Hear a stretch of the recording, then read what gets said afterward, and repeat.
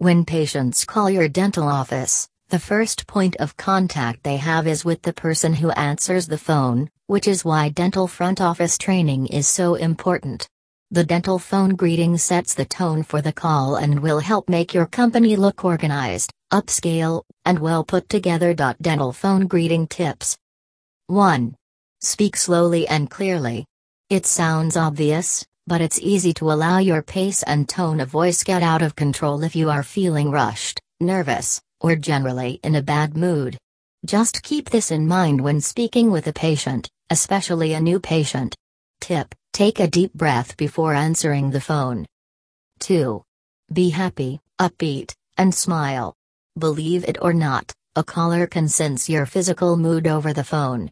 A smile helps you sound interested and genuine.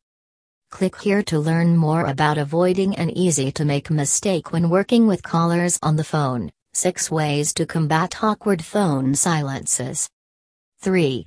Make sure everyone who answers the phone says the same thing. A consistent greeting establishes a professional tone right away.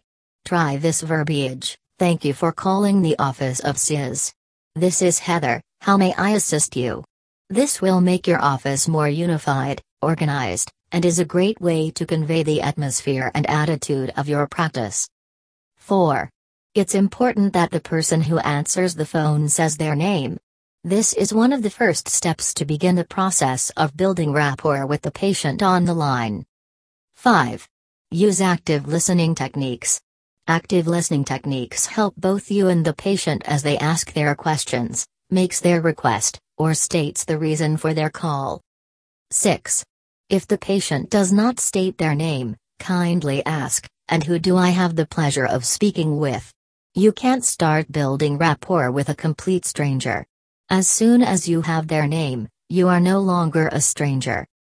7. If the patient does say their name, reply, "Hi, patient name. How are you doing today?" This will literally stop the patient in their tracks, help you take friendly control over the conversation, and shows you care. Friendly conversation is the best way to build rapport and will help in your overall interaction with the patient. 8. Assess the needs of the patient and rephrase what they said to make sure you have understood their request or question. 9. Carry out their request or give them a time frame for when you will do it. Reinforce your professionalism by making sure that you complete a task, for instance, making an appointment or checking insurance coverage, and set a reasonable time frame to respond.